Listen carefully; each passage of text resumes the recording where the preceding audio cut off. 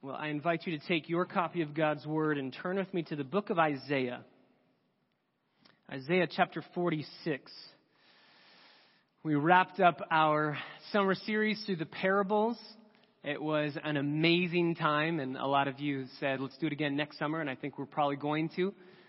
The parables are just magnificent portrayals of the majesty of Jesus, and it was on display every Sunday. We loved it.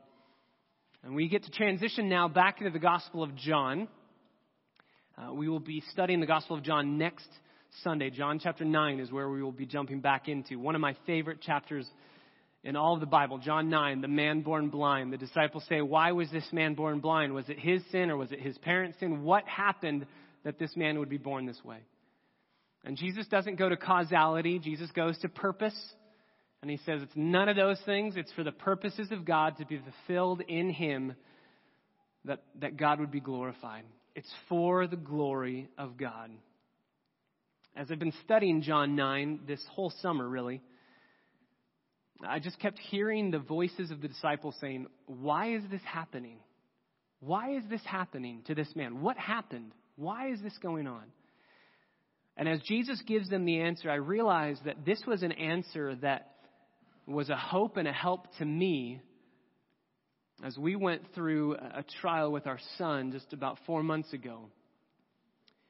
I couldn't help but think about the man born blind as I saw Tyler lying on a little makeshift hospital bed. I couldn't help but think about God's answer through Jesus Christ, that it's for the glory of God that the man was born blind, and it's for the glory of God that my son was born with a broken aorta and a heart that had a hole in it. It's for the glory of God. And so I thought, as a transition sermon back into John 9, we're going to do something a little bit different this morning, and I just want to share my heart. A personal testimony, Lord willing, it's straight from the Scriptures. There is so much that has been learned and has been seen and understood over the last 4 months, and this isn't even going to be those things. This isn't a lessons we have learned sermon. The reality is we're still learning those lessons, and those lessons are forged deep in our souls, and so that sermon might come for another time. This sermon is how God held our hand through those moments. That's what this sermon is. The anchor that held us.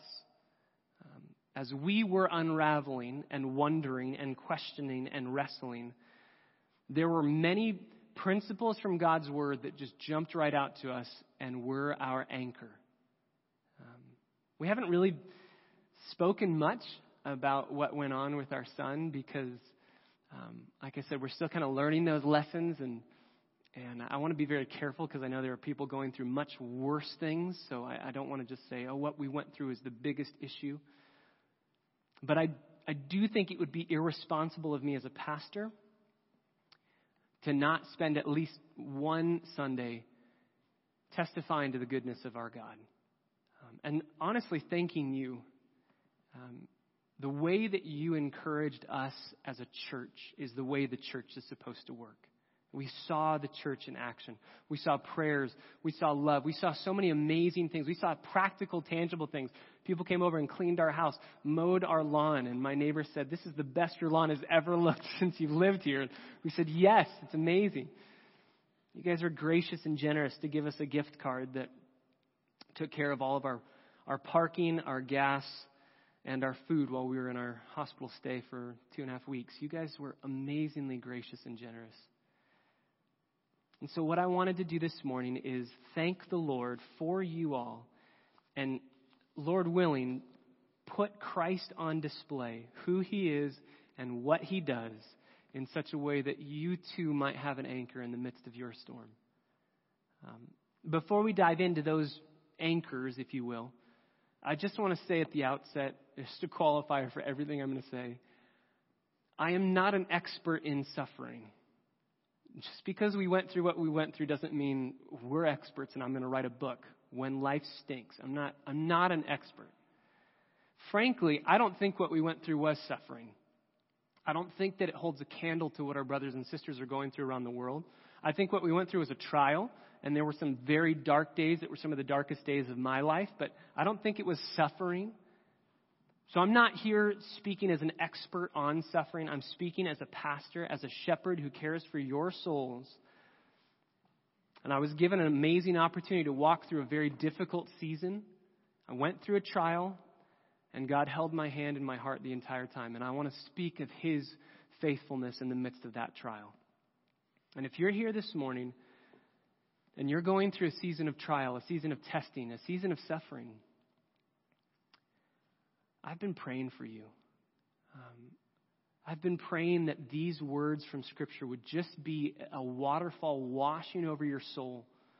We are going to look at so many verses this morning. Many of them we don't even have time to actually turn to, and I'll just quote them to you. And I just pray that our vision of who God is in our souls would just be blown up this morning, bigger and bigger and bigger. We can never have too big of a vision of who our God is. And so I pray that if you are going through suffering right now, you'd be able to throw your anchor deep into the character of God as we dive into what the Bible says He is and what He is doing. And if you're currently not in a season of testing or trials or suffering, I've been praying for you as well, that these words would be an encouragement to your heart that would prepare you for that moment. Jesus promised His disciples, in this world you will have trouble, you will have tribulation. We've been promised hardships. And my prayer for you is that you would listen to the character of God and you would cling to these biblical truths and prepare your hearts even now for the moment that God would take you through a valley. My wife and I were very privileged to grow up in a Christian home and in churches that had high view of God. That high view of God is what you need in these moments. And then we were very privileged for about the last 7 years doing ministry together to really study through things that dealt with suffering and the sovereignty of God. Those all prepared us for the time that we were able to walk through a trial with our son. They prepared us very well. And for those of you who have been through a trial that's been very challenging to your soul, you know that you can't really learn things in those moments to help you, right? You can't walk through those moments learning while you're going through to make sure your heart is steadfast. It's based on what you have learned and the preparation and training you've received that will enable you to react the right way. I'm totally infatuated by the Navy SEALs, probably because they can do things that I can't even do in my dreams. Like my mind lets me fly in my dreams, but in my dreams it says you can't do what the Navy SEALs do. It's amazing what they do. They go to war, and when they come back, they talk about how they react in those moments. One of the things that you hear across the board, they say, I trusted my training. I just reacted. I didn't have to think about what I was doing. I just reacted in the moment because I was trained. They trained for over 3 years to become elite warriors. And so when they go into the moment of battle, they just trust their training.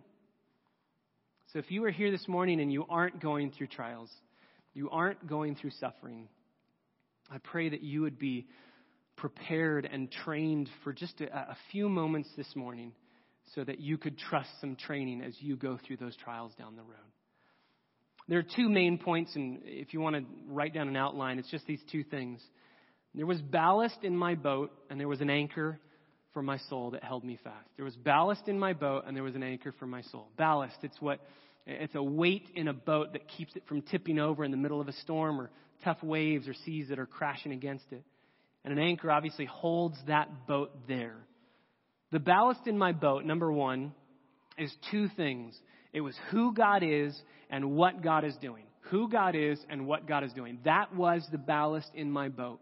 As we walked through this season with our son, my ballast was, okay, I know who God is and I know what He's doing. I have no idea why He's doing anything. And I don't need to know the why, and we're going to talk about that. But I know what He is doing and I know who He is. So let's spend a little bit of time on those 2 things. Who He is. Two principles from God's Word that just continually stood out to me as I walked through this season. Number 1, God is absolutely always sovereign. God is absolutely always sovereign. He's sovereign over everything. He's sovereign over every molecule in the world. There's no maverick molecules.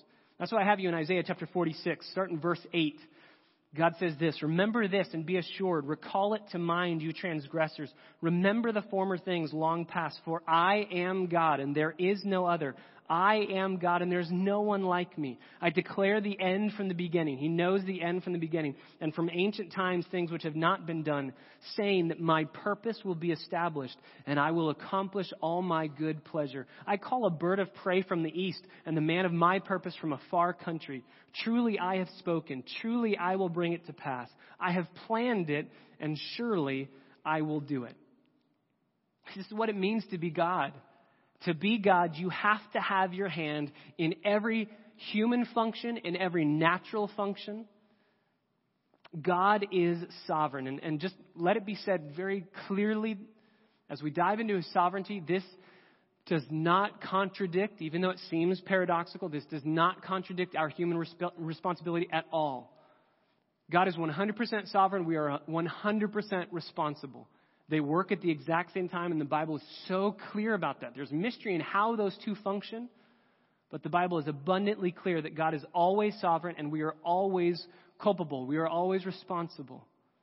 So none of what we're going to look at this morning detracts from our moral responsibility. You have choices to make, and the choices that you make morally affect your eternal destiny. You will not stand before God one day and say, well, I didn't want to make that choice, but you forced me to. No. You will be judged based on what you choose to do. So none of what we're going to talk about this morning contradicts that. What we are going to talk about is the sovereignty of God that will destroy trivial notions of who God is. John Piper says it this way: the biblical categories of God's sovereignty lie like landmines in the pages of the Bible, just waiting for someone to seriously open the book. They don't kill, but they do explode trivial notions of the Almighty God. It's everywhere. When you read the Bible, you will see God is in control of everything that's happening in the world. And I wanted to just give you a cascading waterfall of verses that would encourage your soul. And if you can't even write them down as fast as we're going to be going through them, it's okay. I'm going to try and write a couple newsletters on these so that you have those references later. But God's word is so abundantly clear. And we need the word of God to be a steadfast rock and an anchor and the ballast in our boat. God created the world with a word, Genesis 1:3 and Hebrews 11:3. God governs every single star in the sky, and he calls each of them by name, and not one of them is ever missing, Isaiah 40, verse 26. God separates the sea with a blast from his nostrils, Exodus 15:8. Mountains melt like wax before him, Micah 1:4. God plays with the Leviathan as he plays with a bird, Job 41:5. No one can ward off of his hand or say to him, what have you done? Daniel chapter 4, verse 35. God governs all things, natural, physical, and human choices and actions. He governs them all. So let the cascade begin. And I want you to hear the Bible clearly teach God's sovereignty over every single detail. Some huge, some so trivial that it seems like, why would God care? He has to care. He's God. What it means to be God is to have your hand in everything, knowledge of everything, preordained, pre-planning everything, and purposing. Proverbs chapter 16, verse 33. The lot is cast into the lap, but its every decision is from the Lord. Think about how many die are being thrown right now in Las Vegas. God governs every single one of them. He governs every single one. Matthew 10, verse 29 through 30. Are not 2 sparrows sold for a cent, and not one of them will fall to the ground apart from your Father? The very hairs of your head are all numbered. Jesus says, look, I know when a sparrow falls out of the sky. That probably happens a lot. But if you think, wait a second, God knows what's happening in nature, but he doesn't care about me. That's why Jesus says, and I know how many hairs from your head are falling to the ground as well. I know when the sparrow falls, and I know when the hairs fall. I know those numbers. I care about nature far off, and I care about you individually. He knows it. In the book of Jonah, God commands a fish to swallow Jonah, chapter 1, verse 17. God commands a plant to grow, chapter 4, verse 6. And God commands a worm to kill it, chapter 4, verse 7. God controls, commands. Isaiah 40, verse 26. He calls all the stars by name. He knows every single one that's out there. Psalm chapter 147, verses 15 through 18. He sends forth his command to the earth. His word runs very swiftly. He gives snow like wool. He scatters the frost like ashes. He casts forth his ice as fragments. Who can stand before his cold? He sends forth his word and melts them. He causes his wind to blow and the waters to flow. He's in control of everything naturally, physically speaking. Job 37 says the same thing. Mark chapter 4, verse 39, Jesus calms the sea and the wind with just a word. Amos chapter 3, verse 6 gives us a very challenging truth. If a trumpet is blown in a city, will not the people tremble? This is for war. And if a calamity occurs in a city, has not the Lord done it? God is not evil. God is good. God cannot do evil. But God purposes, plans, ordains, and sovereignly allows and elects that evil would happen. So many people today want to get God off of the hook when bad things happen. Well, God didn't know. God wasn't there. God wanted it to be a different way. God doesn't want to be off the hook. There are massively challenging verses in the Bible where God says, put me on the hook because I'm behind it all. I'm behind it all. Deuteronomy chapter 32, verse 39. See now that I am He. There is no God beside me. It is I who put to death, and it is I who give life. I have wounded, and it is I who heal. There is no one who can deliver you from my hand. Lamentations 3, Jeremiah writes, you are the one that has forced me into the dust. You are the one that has kicked my teeth, and you are the one that has brought this calamity. You're behind it. This isn't a surprise to you. When evil happens, it's not like God is in heaven saying, well, bummer, I didn't want that to happen, but I guess I'll try and use it to my glory. God is ordaining and allowing and predestining everything that would happen. He never sins. He never does evil. He never tempts anyone. He never forces anybody to sin. The Bible's clear on that. But the Bible is abundantly clear that He is behind every action that ever takes place. Job chapter 13, verse 15, Job says, though you slay me, yet I will hope in you. Though you are the one who does this. We know the book of Job. Satan is the one who is doing everything, but God's the one who allowed it. Though you slay me, I will hope in you. Job chapter 1, verse 21. You give, you take away. Blessed be your name. Job chapter 1, verse 20, the verse right before that, it says that after Job lost everything, he falls to the ground and he worships God.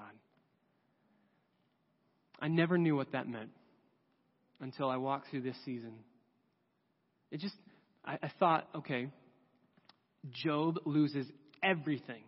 You know the story of Job. He loses everything, and then it says he worshiped God. What song do you sing in that moment? Oh, happy day, when He washed my sins away. What song do you sing? And I just thought, man, that is confusing. I don't know what that looks like. I know what that looks like now.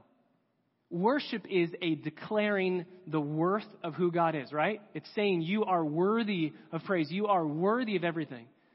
And it's ascribing worth to God. So worship at its bare bones is just saying back to God who He is. And in the moments, that first week that we were wrestling with unknowns about Tyler, we didn't know if he was going to live or die. We didn't know much of anything that was going on with him. But we worshiped because we knew who God was. And we said, God, we know You're in control. You're sovereign over everything. There's nothing that happens in this life that You don't know about, that You haven't planned. Even the difficult things. Genesis chapter 50, verse 20, the very same act that the brothers of Joseph meant for evil, God meant it for good. He used that act. One verse that kept coming back to my mind as I stared at my son was Exodus chapter 4, verse 11. When Moses says, please, I don't want to go to Pharaoh. I can't speak too well. God says, who made man's mouth?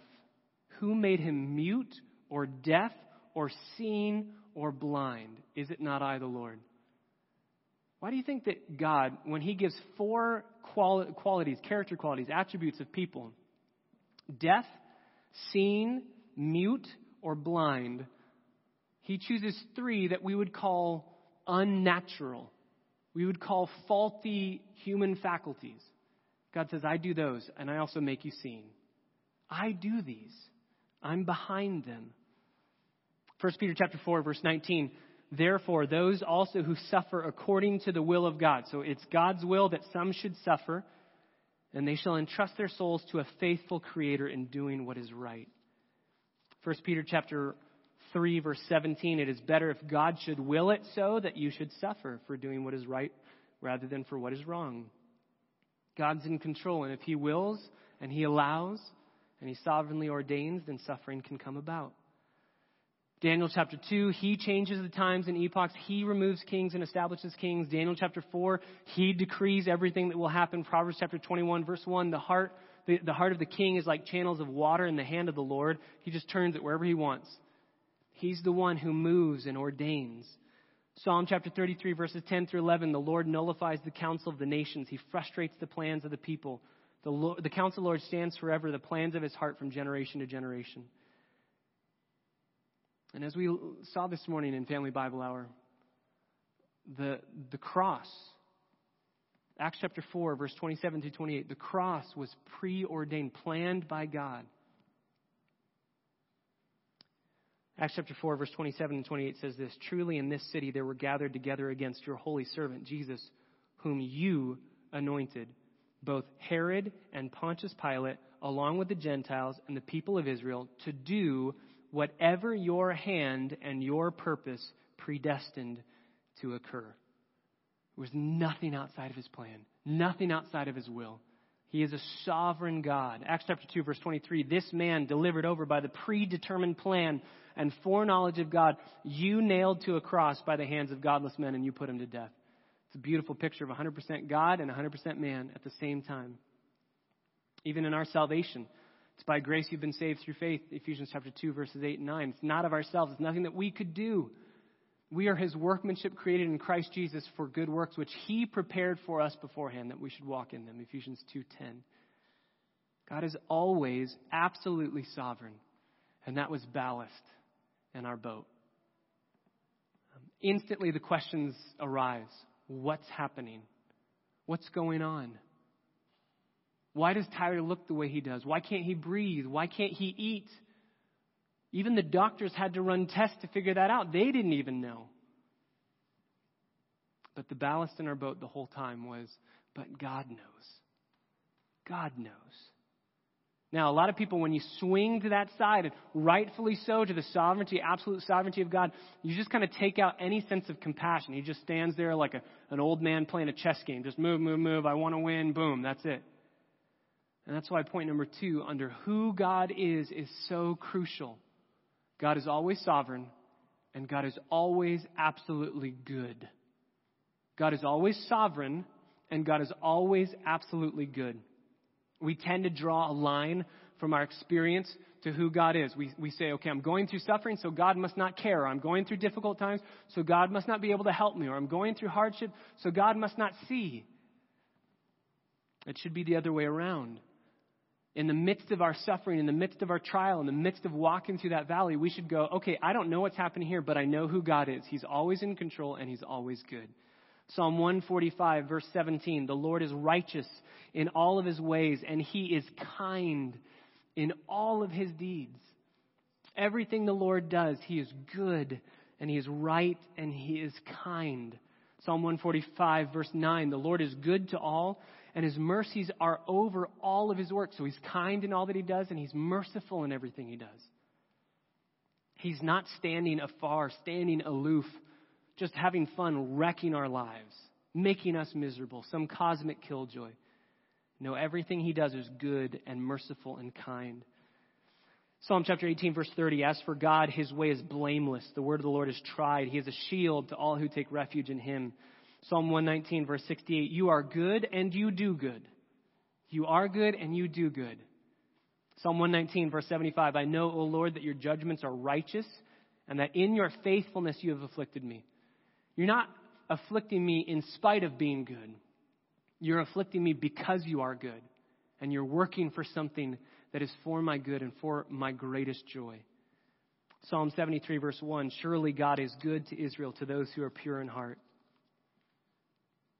This is the ballast. When I found out what was happening, my wife had found out before me, and I was driving like a crazy maniac to the hospital. At this time, they were thinking that they were going to have to fly him over to Children's Hospital. We didn't know what was going on, and my wife knew a little bit more. And I walked in there, and I said, okay, what's going on? And it's very interesting because my father-in-law explained it to me. He said, I think it's something like that. And I said, okay, I'll wait for the doctor. And when the doctor came and explained it to me, my father-in-law did a better job explaining it to me. So I went, okay, I think I understand it better. And I couldn't find my wife, and when I found her, we went to a room, and we sat, and we prayed, and we cried, and we reached out to God, and we just said, help. We don't know what to do in these moments, and we don't know what you're doing here.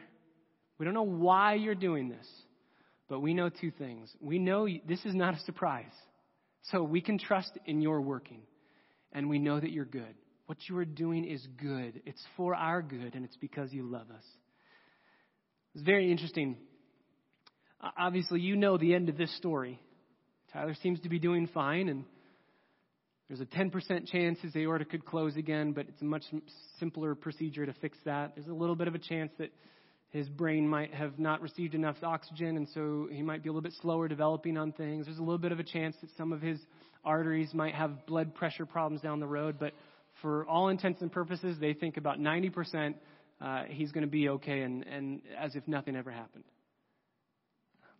And when we got out of the hospital and we went home and we saw all of these just victories of the kindness of God, everybody said to us, man, God is good. And amen, He is. And I don't want to, if you were somebody who said, because I'm sure everybody here said God is good, I'm not judging your comment here.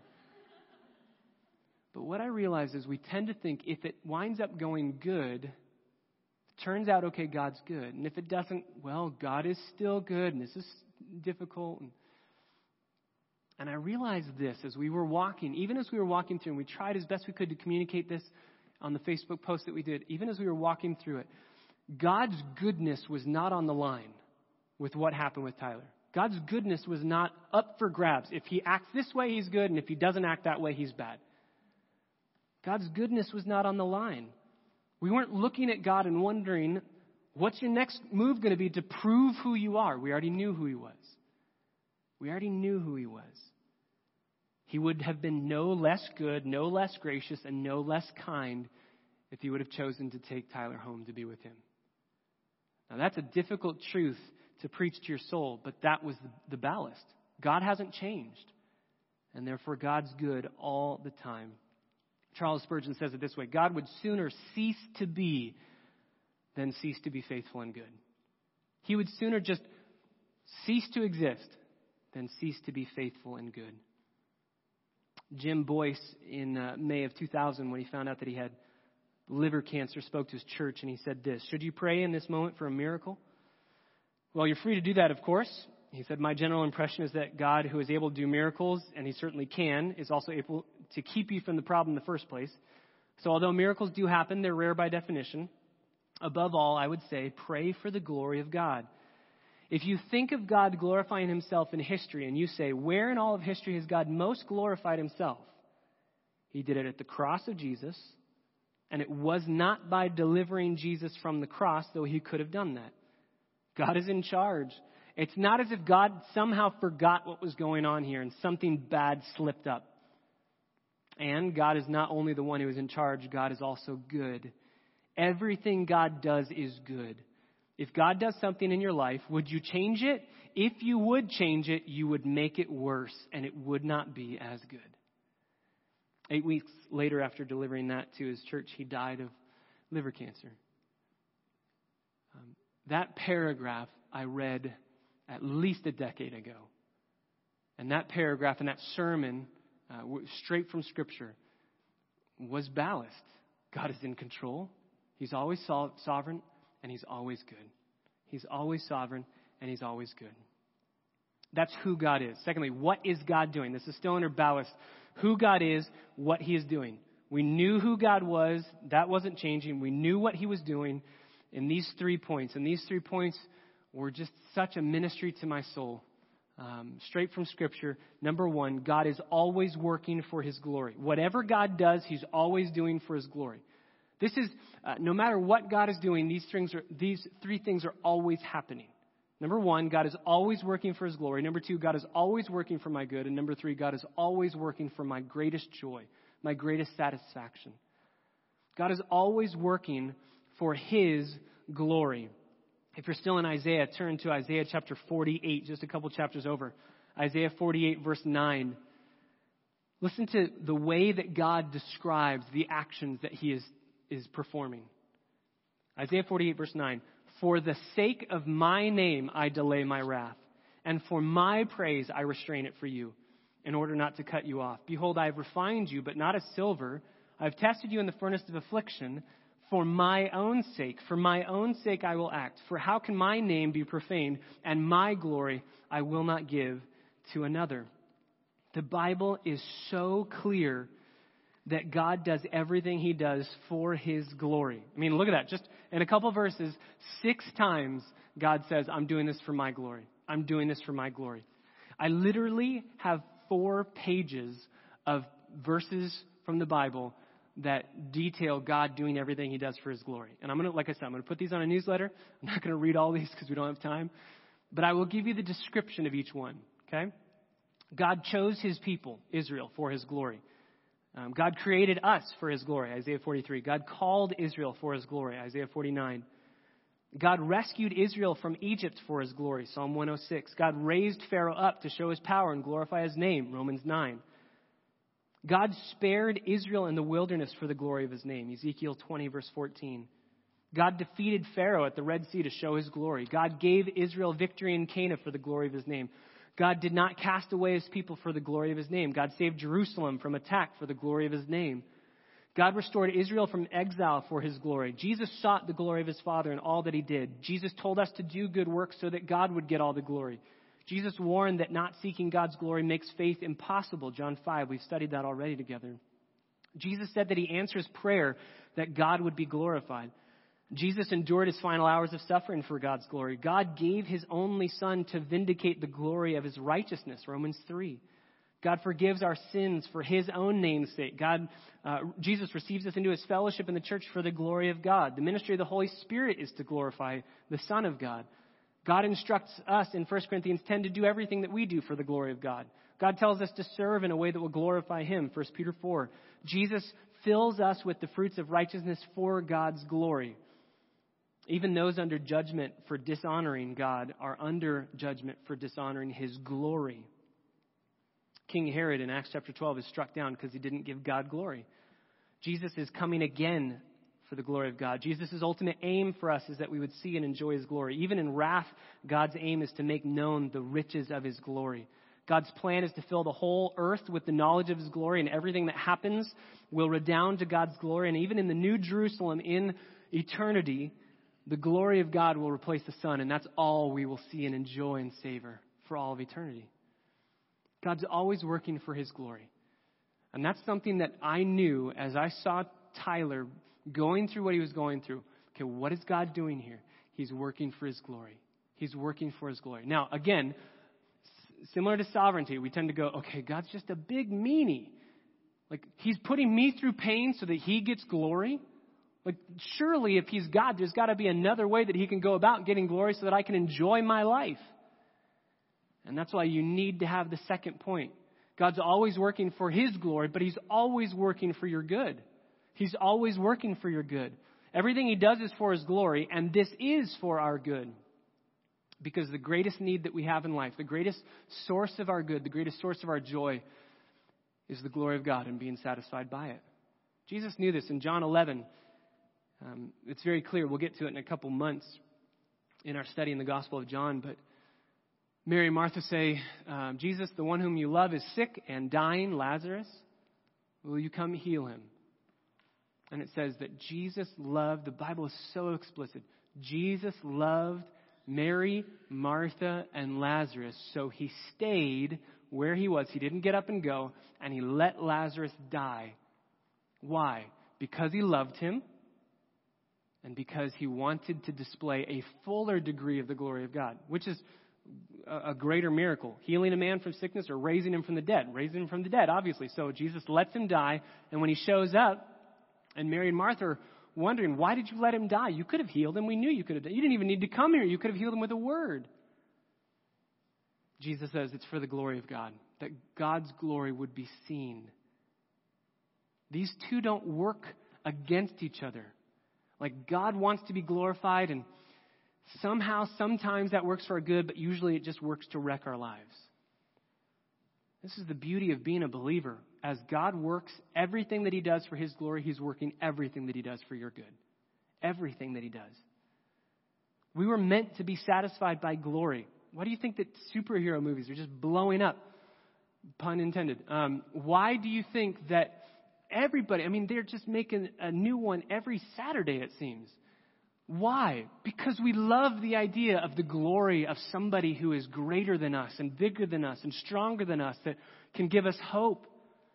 Why do you think people loved the return of college football yesterday and the return of football this season for the fall? Why do we love sports? Why do I love watching the Olympics? I watch sports I never knew existed. And I'm like cheering and sweating, and my Fitbit's telling me my heart is racing. Why? Because I love glory. You and I were made with a soul. A soul is infinite. It's immaterial and it's infinite.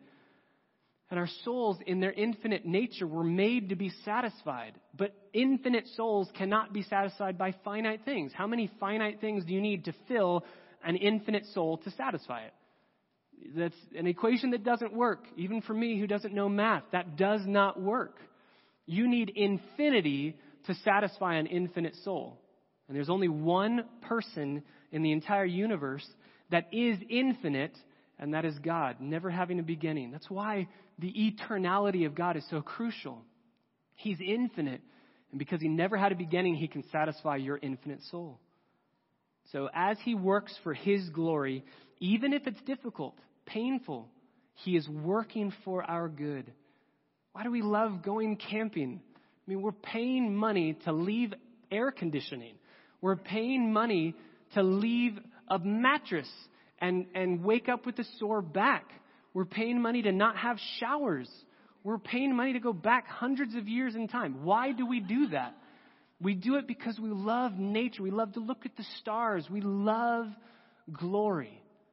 And as God works for his glory, he's working for our good. Jeremiah 29:11, you know it. This is a promise given to Israel. I know the plans I have for you, declares the Lord. Plans for welfare and not for calamity, to give you a future and a hope. Number one, you would typically get this as a graduating senior on a card from Hallmark or something. I know the plans I have for you. That's not what this verse is saying. Number two, you need to fit it into its context. Jeremiah is saying those words from the Lord as Israel is being led away with hooks in their nose and their people slaughtered. There's a description of Jerusalem that there was blood all over the walls and that people were hung up and filleted open so that their guts would spill out. And Jeremiah is looking from the Mount of Olives to Jerusalem, and he's saying, we're the people of God, and we have just been destroyed. So God must hate us. We must be done. He must not like us. It's over. Forget being the people of God anymore. And God says, as the people are being led to Assyria, say this prophecy to them. I have a plan for you, and it's a plan to prosper you and to give you hope. I'm working for your good. The New Testament equivalent of that for believers is Romans 8:28. You know it. God causes all things to work together for good to those who love God and to those who are called according to his purpose. Charles Spurgeon says this. I love this quote. Everything that happens to you, if you're a believer, is for your own good. If the waves roll against you, it only speeds your ship towards the port. If lightning and thunder comes, it clears the atmosphere and promotes your soul's health. You gain by loss. You grow healthy in sickness. You live by dying, and you are made rich in losses. Could you ask for a better promise? It is better that all things should work for my good. Listen to this clearly. It is better that all things should work for my good than all things should be as I wish to have them. I don't care if it's working for my good. I don't like it and I want it another way. No. It's better that they're all working for your good. All things might work for my pleasure, but they all might be for my ruin. If all things do not always please me, I know they will always benefit me. And he says, this is the best promise of this life. This is the promise we cling to. So God's always working for his glory, but that is not contradictory to God always working for my good. And then to specify that just a little bit more, number 3, under what God is doing, God is always working for my greatest joy. God is always working for my greatest joy. Paul says in 2 Corinthians chapter 1, verse 23, he received a ministry from the Lord, and the ministry is to be workers with the churches for their joy and for in their faith to build up their faith so that they stand firm. He says, I'm working for your joy. God has given me a gift of ministry to work for your joy, to be a shepherd, to help you in your joy. Turn to 1 Peter chapter 1. 1 Peter chapter 1. Peter writes a very similar truth. 1 Peter chapter 1, verse 6. In this you greatly rejoice, even though now for a little while, if necessary, you have been distressed by various trials, so that the proof of your faith, being more precious than gold, which is perishable, even though tested by fire, may be found to result in praise and glory and honor at the revelation of Jesus Christ. And though you haven't seen him, you love him. And though you do not see him now, but believe in him, you greatly rejoice with joy inexpressible and full of glory, obtaining as the outcome of your faith the salvation of your souls. Joy and glory, hand in hand, inexpressible. And this is written to people who are being persecuted, who are being killed for their faith. And Peter says, oh, you have joy in the midst of your sorrow. You have joy. God's working for your joy. 1 Peter chapter 4, verse 12. Beloved, do not be surprised at the fiery ordeal among you which comes upon you for your testing, as though some strange thing were happening to you. But to the degree that you share in the sufferings of Christ, keep on rejoicing. To the degree that you share in his suffering. So if you share in a small degree, rejoice to a small degree. If you share in a large degree, rejoice to a large degree. So in Peter's formula here, the worse your suffering and pain and trial and sorrow, the greater you can rejoice. Why? Why can you rejoice in the midst of great trials? He gives us a reason, so that also at the revelation of his glory you may rejoice with exultation. Rejoice now, knowing that God's in control. He's working for your good, and you will rejoice later when you see it all, when it's all made known and made clear. One more passage, 2 Corinthians chapter 4. You know this passage, 2 Corinthians 4, verse 17. Momentary light affliction is producing for us an eternal weight of glory, far beyond all comparison. While we look not at the things which are seen, but at the things which are not seen. For the things which are seen are temporal, but the things which are not seen are eternal. Some people ask me when I'm sharing the gospel, why should I trust in God? What's the point? There's a lot of reasons why you should trust the Lord. Primarily, go to heaven and be in a right relationship with him instead of going to hell. It's a lot of reasons. But one reason that I never once shared before going through the valley that we went through with Tyler is this. I just shared this with somebody at Starbucks the other day. Why should I trust in God? I said a bunch of reasons, but can I tell you that the biggest reason right now in my mind, so that none of your sorrow and suffering and pain is meaningless. Do you know for a non-believer, what they go through is just meaningless. It's suffering, it's sorrow, it's pain, and it just hurts. But for a believer, none of the pain that we go through is ever meaningless. It's always producing something. John Piper says it this way: not only is all your affliction momentary, not only is all your affliction light in comparison to eternity and the glory there, but all of it is totally meaningful. Every millisecond of your pain from the fallen nature or from fallen man, every millisecond of your misery in the path of obedience is producing a peculiar glory that you will get because of it. I don't care if it's cancer or criticism. I don't care if it's slander or sickness. It wasn't meaningless. It's doing something. It's not meaningless. Of course, you can't see what it's doing. That's why Paul says, don't look to what is seen. When your mom dies, when your kid dies, when you've got cancer at 40, when a car careens into a sidewalk and takes somebody out, don't say that's meaningless. It's not. It's working for you an eternal weight of glory. Therefore, as Paul says, do not lose heart. Take these truths and day by day focus on them.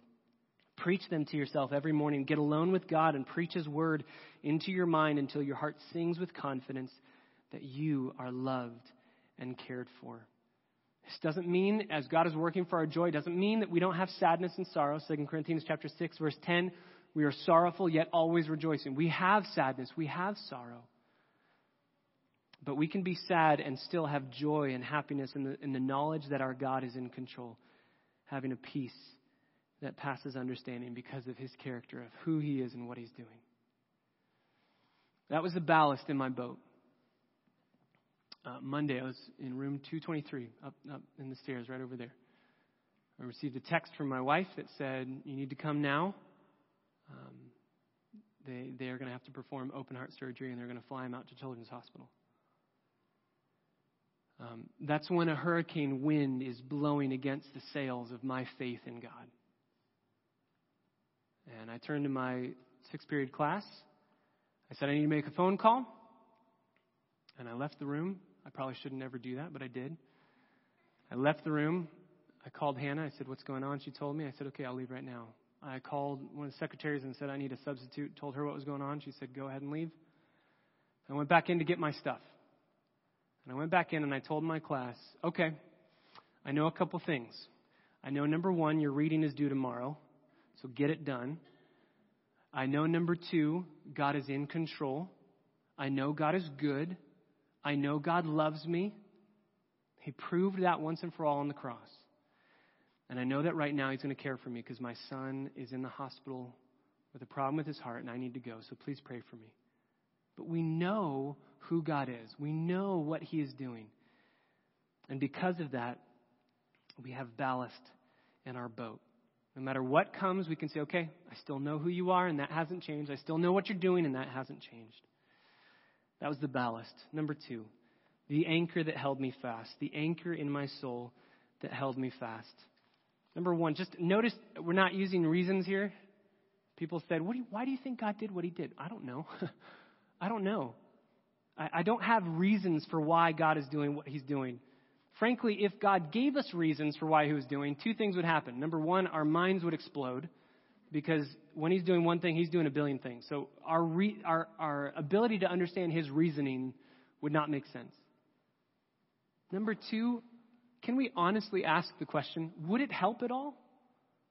Like if I'm holding Tyler and they don't know whether he's going to live or die, and God were to somehow say, hey, here's all the reasons of why I'm doing what I'm doing, would I go, oh, makes sense, this is fine? No, my heart would still be broken. So reasons, we wouldn't understand them and they wouldn't help anyway. God knew that. That's when Job asks, God, why are you doing what you're doing? The whole book of Job is Job saying, what is going on? Why are you doing this? Why are you doing what you're doing? God does not give him a reason. God says, let's go to the zoo. Let's hang out at the zoo. And I'm going to show you all the animals. I'm going to show you the creation that I made. And I'm going to let you know that I'm God. I'm in control. I'm aware of what's going on. The ultimate comfort in our suffering comes not from an explanation of the cause, but from a revelation of God Himself. That's why that was that ballast for me. We just ask why all the time. Think about my son, who's 2-year-old, my 2-year-old son, Ethan. He's starting to say why to things. You know, if I tell him to do something, why? Why should I do it? If he were to say to me, if I give him a command and he says to me, I will obey you, Daddy, but only if you explain to me why I should do it. First, I'd be blown away at his vocabulary because that's crazy. But I would say, if you obey me only because what I'm telling you to do makes sense to you, then you're not really obeying me, you're just agreeing with me. Just agreeing with what I'm telling you to do. The problem here is you're too young to understand most of the reasons why I want you to do what I'm telling you to do. We try to give reasons so that they can understand, but we tell them there's a lot you don't understand. So do it because you're 2 and I'm 30. Do it because you're a child and I'm an adult. Do it because I'm your dad. Just do it. So you can easily see why children need to trust their parents even when they don't understand. So how much more us needing to trust God as an infinite, holy, wise Father. It's not just a difference in wisdom between us and him. It's infinitely greater than that of a parent or a child. It's not just that he's sovereign and all-powerful, and we are not. The reason we should also trust him is because he has earned our trust on the cross. So we can trust him even when he hasn't shown us the reason why yet. Beneath that question of why, beneath the why question, is really the question, God, are you for me or are you against me? Are you for me or are you against me? And that's where we go to the anchor.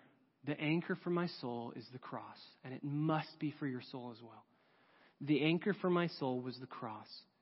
Turn to Romans chapter 8, verse 32. Romans chapter 8, verse 32.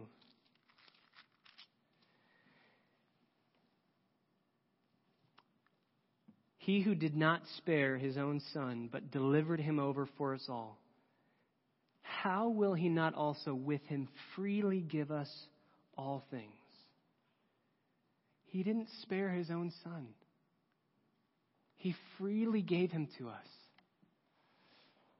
One of the darkest moments of my life was Friday, when we had understood everything that was going on. We knew that Tyler had to have surgery, and we were wheeling Tyler back with surgeons and with doctors and nurses to the operating room.